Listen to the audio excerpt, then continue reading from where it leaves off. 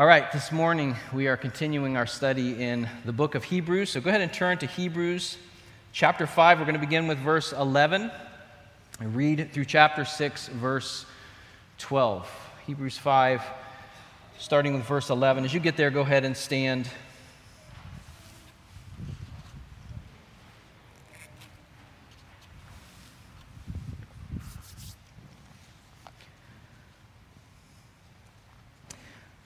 About this, we have much to say, and it is hard to explain since you have become dull of hearing. For though by this time you ought to be teachers, you need someone to teach you again the basic principles of the oracles of God. You need milk, not solid food. For everyone who lives on milk is unskilled in the word of righteousness since he is a child. But solid food is for the mature, for those who have their powers of discernment trained by constant practice to distinguish good from evil. Therefore, let us leave the elementary doctrine of Christ and go on to maturity, not laying again a foundation of repentance from dead works and of faith toward God, and of instruction about washings, the laying on of hands, the resurrection of the dead, and eternal judgment. And this we will do if God permits. For it is impossible in the case of those who have once been enlightened, who have tasted the heavenly gift and have shared in the Holy Spirit and have tasted the goodness of the Word of God and the powers of the age to come, and then have fallen away, to restore them again to repentance, since they are crucifying once again the Son of God to their own harm and holding him up to contempt. For land that has drunk the rain that often falls on it and produces a crop useful to those for whose sake it is cultivated receives a blessing from God.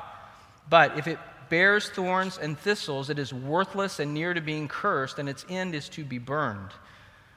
Though we speak in this way, yet in your case, beloved, we feel sure of better things, things that belong to salvation. For God is not unjust, so as to overlook your work and the love that you have shown for his name in serving the saints as you still do. And we desire each one of you to show the same earnestness, to have the full assurance of hope until the end, so that you may not be sluggish, but imitators of those who through faith and patience inherit the promises. Let's pray. Father, thank you for your word. Your word is truth. And Jesus, you describe it as seed that is cast on soil. And so we pray, Father, that you would help us to have hearts that are the good soil this morning, to receive the seed of the word, and that it would bear fruit in us. We pray in Christ's name. Amen. Go ahead and have a seat. The desire to grow comes naturally to us. From our birth, from infant to toddler and walking to beyond, we grow.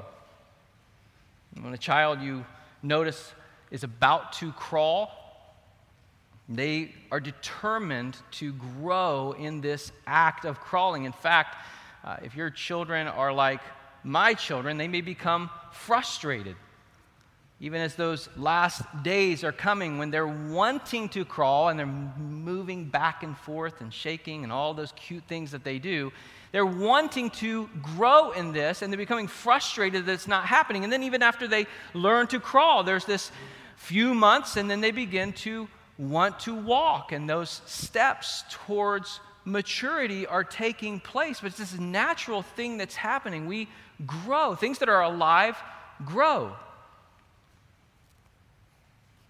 And it doesn't end at walking. We grow throughout our lives. I have a place off of the kitchen where we mark height and growth. And one section of that area has many more marks than the rest of the sections, because I have a 14-year-old who desires to grow. He longs to grow, and so he checks often, and he does as much as possible to cultivate that growth. He wants to grow. We all want to grow.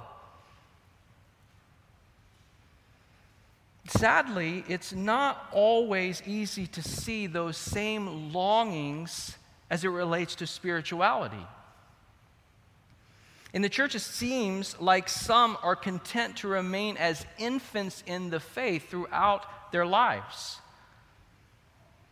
And that's what the writer is addressing here. Now, last week, if you were here, we're taking this large, heavy section in 2 weeks.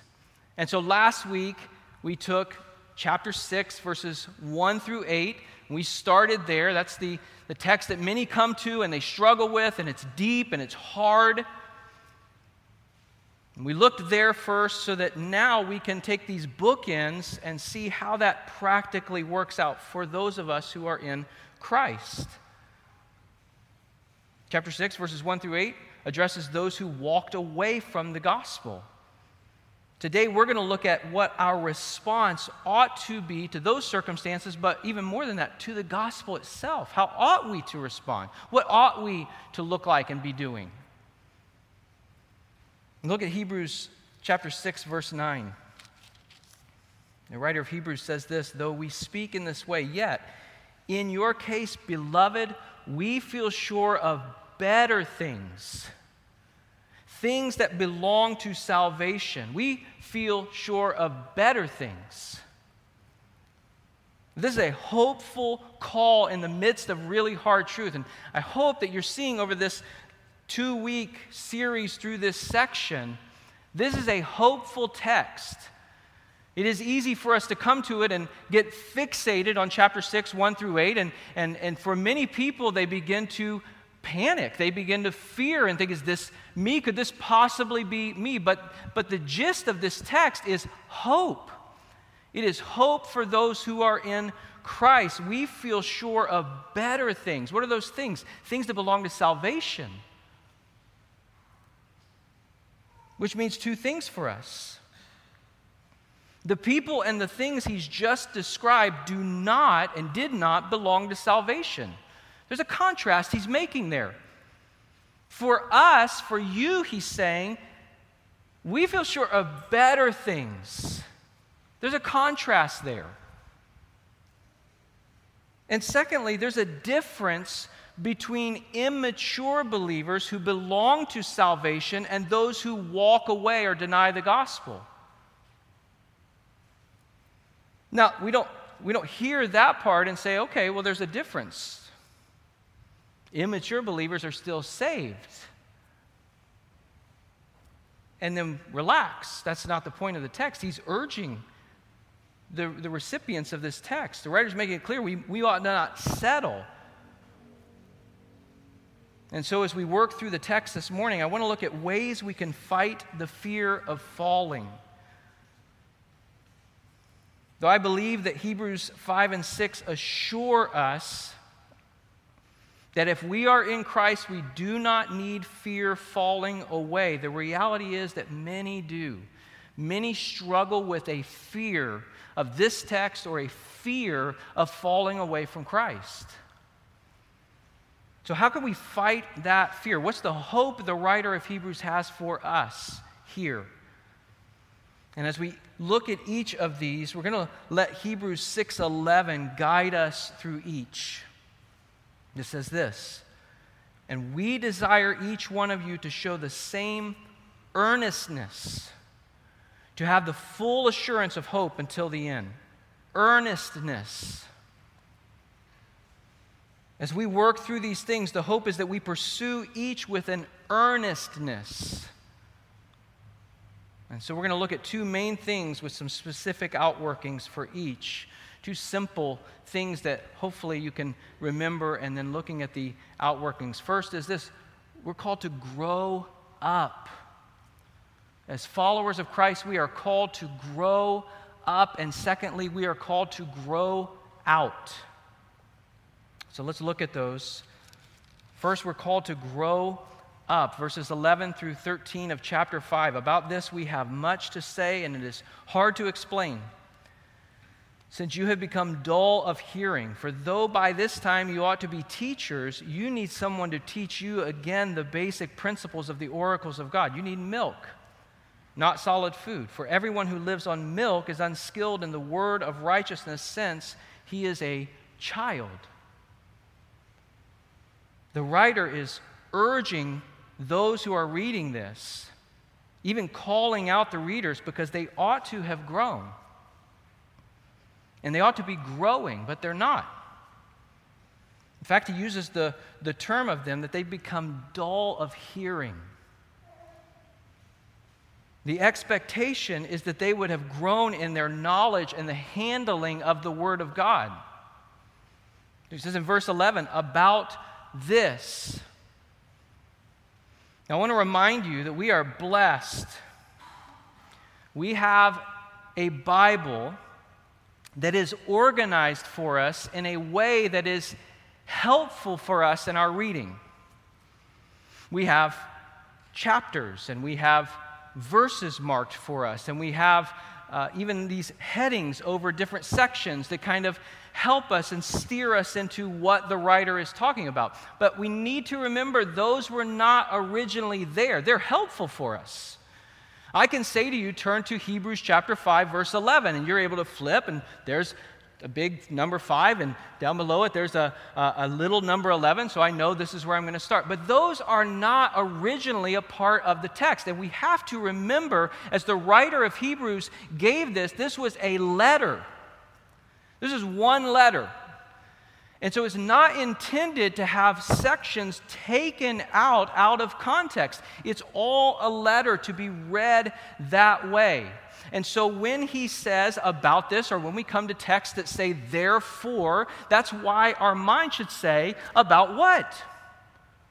Or what is the therefore? There's a point that he's making here that's related to something he's already said. And so when he starts about this, about what?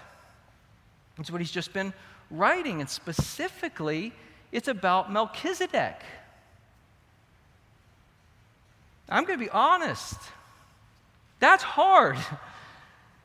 Melchizedek is hard stuff. I remember as a pastor, the first real sermon that I heard on Melchizedek, and it was hard.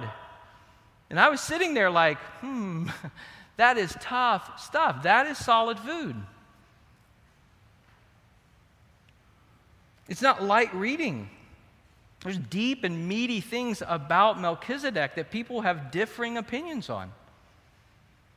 And so what he is saying here is you ought to be able to understand really hard and meaty stuff to these Hebrews. But you can't, because you become dull of hearing. That expression, dull of hearing, means sluggish or lethargic. And so their problem was not in some intellectual deficiency. Rather, they had become spiritually lazy. And that's important. Listen, there are people here this morning who have a greater capacity for knowledge than I do, and maybe you do. Their ceiling is high. You hear them articulate deep theological truths, and you're like, man, that is a blessing. They are a blessing to me. They can memorize and remember things easily. They understand deep doctrinal truths. But there shouldn't be anyone who tries harder than me or tries harder than you. That's the point here. And the growth here that is being referred to is not like a staircase in the sense that we get higher up to look down on those who have less knowledge. It's that we grow closer to Christ our Savior. It wasn't that these people were determined not to grow. It's that they weren't determined to grow. They were lazy. That is what the writer is addressing here. They weren't trying. He says, by this time you ought to be teachers. He's evaluating These people who have been following Christ over the years, saying you ought to be growing in your knowledge of Christ through His Word. There ought to be a consistent pattern of growth. But he says, you need someone to teach you again the basic principles of the oracles of God. He's calling them to wake up,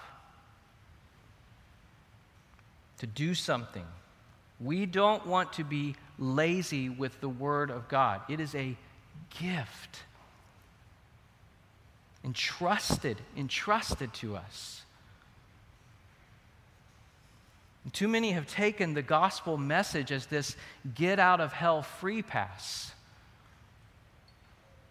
But that's not how Jesus explains salvation. You read through the Gospels, it is kingdom living. It is embracing who He is. It's not just accepting a message, it's treasuring the one and only one who is able to save us. And that treasuring moves us to desire and to know Him more and more and more. Then the writer uses this picture of milk versus solid food. Verse 12, for though by this time you ought to be teachers, you need someone to teach you, the basic principles of the oracles of God. You need milk, not solid food. He's given this picture of their immaturity in the faith. They're like infants, but they ought to be mature adults. They're still drinking from a bottle when they should be eating from a plate. He says they're unskilled in the word of righteousness. Remember in chapter 6, verses 1 through 8, it says of those who fell away, they had tasted the goodness of the word of God. But they only tasted it. They didn't embrace it. There is a difference in taking a bite of something and truly savoring it. And the call here is don't just taste it and spit it out. Rather, when you come to the Word as those who trust in the Lord, study it and savor it and swallow it. Embrace it. You read Psalm 119, you see this picture of the psalmist who delights in the word of the Lord, hides it in his heart. And it's a good reminder when you consider Psalm 119 or you consider 2 Timothy 3:16, where Paul is talking about the word of God and how it is beneficial to us. They didn't have the New Testament. Paul's writing that. David is talking about the law. There's some of us who have good intentions of starting the Read the Bible Through program, and it's like, man, we're going this year. We're going to make it. And then you get to Leviticus, and you're like, man, Lord, for real? I mean, it doesn't say in the Bible I got to read the Bible through in a year. I think Leviticus is the proof of that. And we're like, man, like it's a stop sign when we get there or something. And David is like, this is what I live because of. And what's the goal? As we are called to grow up, what is the goal for us? Ephesians chapter 4, such a wonderful picture of that. Ephesians 4, beginning with verse 11. Paul writes this: He gave the apostles, the prophets, the evangelists, the shepherds, and teachers to equip the saints for the work of ministry, for building up the body of Christ, until we all attain to the unity of the faith and of the knowledge of the Son of God, to mature manhood. Now, what is that? To the measure of the stature of the fullness of Christ. That's the goal. That we would be growing up into mature manhood, which is the measure of the stature of the fullness of Christ. Brothers and sisters, no matter where you are in biblical knowledge, you haven't reached the goal. You haven't grown up into the fullness of Christ. And let me encourage you here, if you're growing up in knowledge and down in humility, you still need to mature. We are called to be humble. This gift of the Word is meant to humble us, not make us proud and arrogant. And so first we see that we are called to grow up, to mature. And secondly, we're called to grow out. There's three ways that our faith should be outwardly visible, as we see here in Hebrews. In 5:14, he says, have your powers of discernment trained by constant practice to distinguish good from evil. In chapter 6, verse 10, he says, love and serve the saints. And in chapter 12, he tells us to imitate the faithful. And so let's consider those three things. First, chapter 5, verse 14, having your powers of discernment trained by constant practice to distinguish good from evil. You consider infants.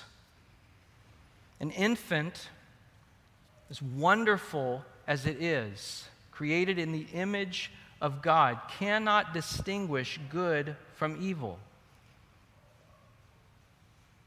However, the mature, those who understand the teaching, spiritually teaching about righteousness, ought to be able to make discerning judgment on the continual moral issues that arise in our life. How? He says here, by constant practice. This is the first practical step that we see here. Once we embrace the Word, once we study it and savor it and swallow it, then we ought to practice what we have learned. We do, we act. James says, don't just be hearers only and so deceive yourselves, but be doers of the word. His point is, if you're just taking in the word and it's not doing anything and you're not acting on it, you're lying to yourself. You're fooling yourself. You don't believe the things that you're memorizing. You don't believe the things that you're reading if you're not acting on it. Practice, the writer of Hebrews says. This is a practical step that we see here. Practice those things that you partake of. Practice the things that you read. That expression where it goes in one ear and out the other. That's something that parents say of their children. The writer of Hebrews here is, don't be like that. Practice those things. Practice discernment. Secondly, love. Verse 10 of chapter 6, for God is not unjust so as to overlook your work and the love that you have shown for his name in serving the saints, as you still do. It's one thing to be known as someone who knows God's word, and it is quite another to be known as someone who truly loves. You consider 1 Corinthians 13, where Paul says 3 times, if you don't have love, you're just a noise. You're just a banging gong. It doesn't matter how much I can articulate to you from the Word of God. If I don't love well, what Paul is saying is it's just like me standing up here with cymbals and trying to talk over them. It's just noise. Or he says in another place in the same text, you're nothing. You're nothing. If we don't love well, we're missing the point. And so I would ask you, do you love well? Are you known that way? As one who loves the saints and serves the saints? And let me say here, one of the ways that we love the saints well is to treat those who really are infants spiritually as infants. Don't get confused when the writer here is saying that you ought to have matured, you ought to be teachers. He's not talking about those who really are infants in the faith. They've just come to know Christ. They've only been following him for a short time. He's not talking about those people because they really are infants. If I went into the nursery and took one of the babies, which, let's be honest, would not surprise many people. But if I took one of them and started to shove steak into the baby's mouth and then became frustrated that not only is this infant not eating this steak that I am so graciously giving to this baby, but it's even starting to choke on the steak. People who observe that wouldn't say, that's a really good piece of steak. What's wrong with that baby? It's a dumb baby. Like, they wouldn't say that. You would rightly observe, that's weird. That man is ignorant and unloving and cruel and unwise. He is a fool and is harmful to that child. That's what you would observe. But there are times, and let me just say, some of you in here identify yourselves as being reformed in theology. Let me say, I want to say this most of all to us.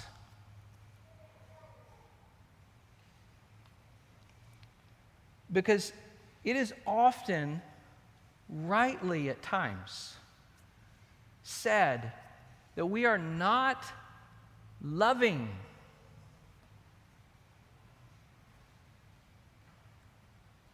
And so someone comes to Christ, an infant, and you want to shove meat into their mouths. That's not helpful. That's great. That's great. You love Jesus? Well, sit down. Buckle up. Do you know this? How about this? That's not loving. That's unkind. That's not even considerate.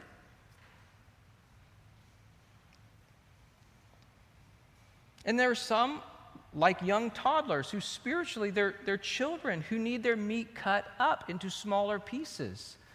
Love recognizes those things. Love loves the person, not how much I know. These Christians are commended for their love of the saints and their service of the saints. God will not overlook that, the writer is saying. Do you love well? Are you serving well? Do you care about those who are in Christ? And lastly, verse 12,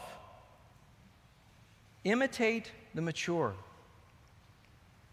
As you seek to grow out, imitate the mature. He says, so that you may not be sluggish, but imitators of those who through faith and patience inherit the promises. Now, we're going to get to Hebrews 11 eventually. There's a wonderful list of those people there, but those around you as well. Are there those who you have identified as men or women of faith, sincere faith and maturity, and you're setting your eyes on them saying, I want to follow in your footsteps as you follow Christ? That's a humble and wise thing to do. Paul says to the Corinthians, 1 Corinthians 4:16, I urge you then, be imitators of me. Later in chapter 11, verse 1, he says, be imitators of me as I am of Christ. That's what we're looking for. We're looking for Christ. We're not setting the person up on a pedestal. We're recognizing this person loves, adores Jesus, and they are following him well. And so I want to follow them. I want to learn and grow in their footsteps. Are you looking to earthly examples of maturity and faith to imitate and follow? The writer here calls us, practice discernment and love the saints and imitate the mature. Let me encourage you, the battle against the fear of falling is fought by growing in the Word and living out the Word. Are you seeking Him, Christ, and seeking to live for Him? Or do you find that your ears are growing dull, that you've become or you're becoming lazy spiritually? The writer here is urging us, don't let that happen. Grow up in His Word, grow up in your love for Him, and then grow out as you display those things that you love in Him. We're going to go into a time where we take the Lord's Supper this morning. As followers of Christ, we are often tempted to slack off. We're all tempted in that way. We're all tempted to become lazy. We're all tempted to slack off. Not just in doctrine and maturity, but in our practices. That's what Paul's warning against in 1 Corinthians 11 as it pertains to the Lord's Supper. What was once a worshipful proclamation of faith and gospel had become self-centered. And Paul says in that text that as you come together, it's not for the better, but for the worse. Paul encourages them there to reconsider what they're doing and how they're doing it. And so as we prepare, let's partake of the bread and the cup as those who are hungry, those who are thirsty, as those who long to grow and who seek growth. And as those who not only proclaim the Lord's death, which Paul tells us, as often as you eat the bread and drink the cup, you proclaim the Lord's death until He comes. But that we would partake not only as those who proclaim the Lord's death, but who live in its light. Let me pray. Father, thank you for your goodness and your grace. You are good, and what you do is good, and your word is truth, Lord. And we are broken people. We are needy people. There is not one of us in this room that is not desperate for your grace. We are sinners. And our only hope is the righteousness of Christ and the work of Christ. And we confess that. Lord, it is not our doing that saves us. It is the work of your Son. And we don't want to get that wrong, Lord. We want to respond to it. We want to recognize the grace that you have lavished on us. And we want to respond by treasuring your word, by living it out so that others would see how good you are. And so we pray for your help, and even as we prepare our hearts to take the bread and the cup, Lord, search us and even grow us in this. What a blessing that you've given us a means to remember your body broken and your blood shed, and as a body of believers, as a community, proclaim together to one another and to those who are outside of the faith that you died and you are coming again, and that our hope is in that. Lord, thank you for that gift, and I pray that you would bless. In Christ's name, amen.